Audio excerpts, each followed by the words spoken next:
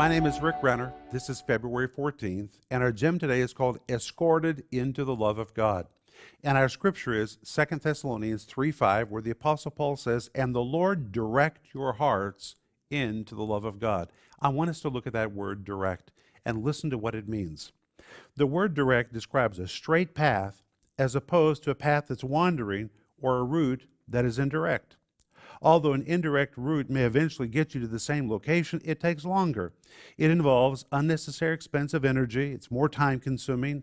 A direct path will get you to your destination more quickly and less expensively.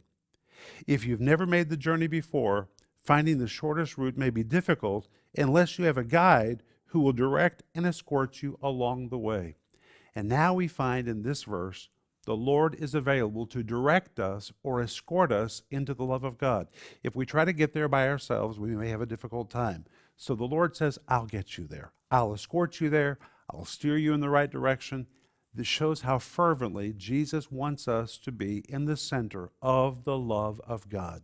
If you don't know the love of God, open your heart to Him because He'll escort you there. That's what I want you to think about today.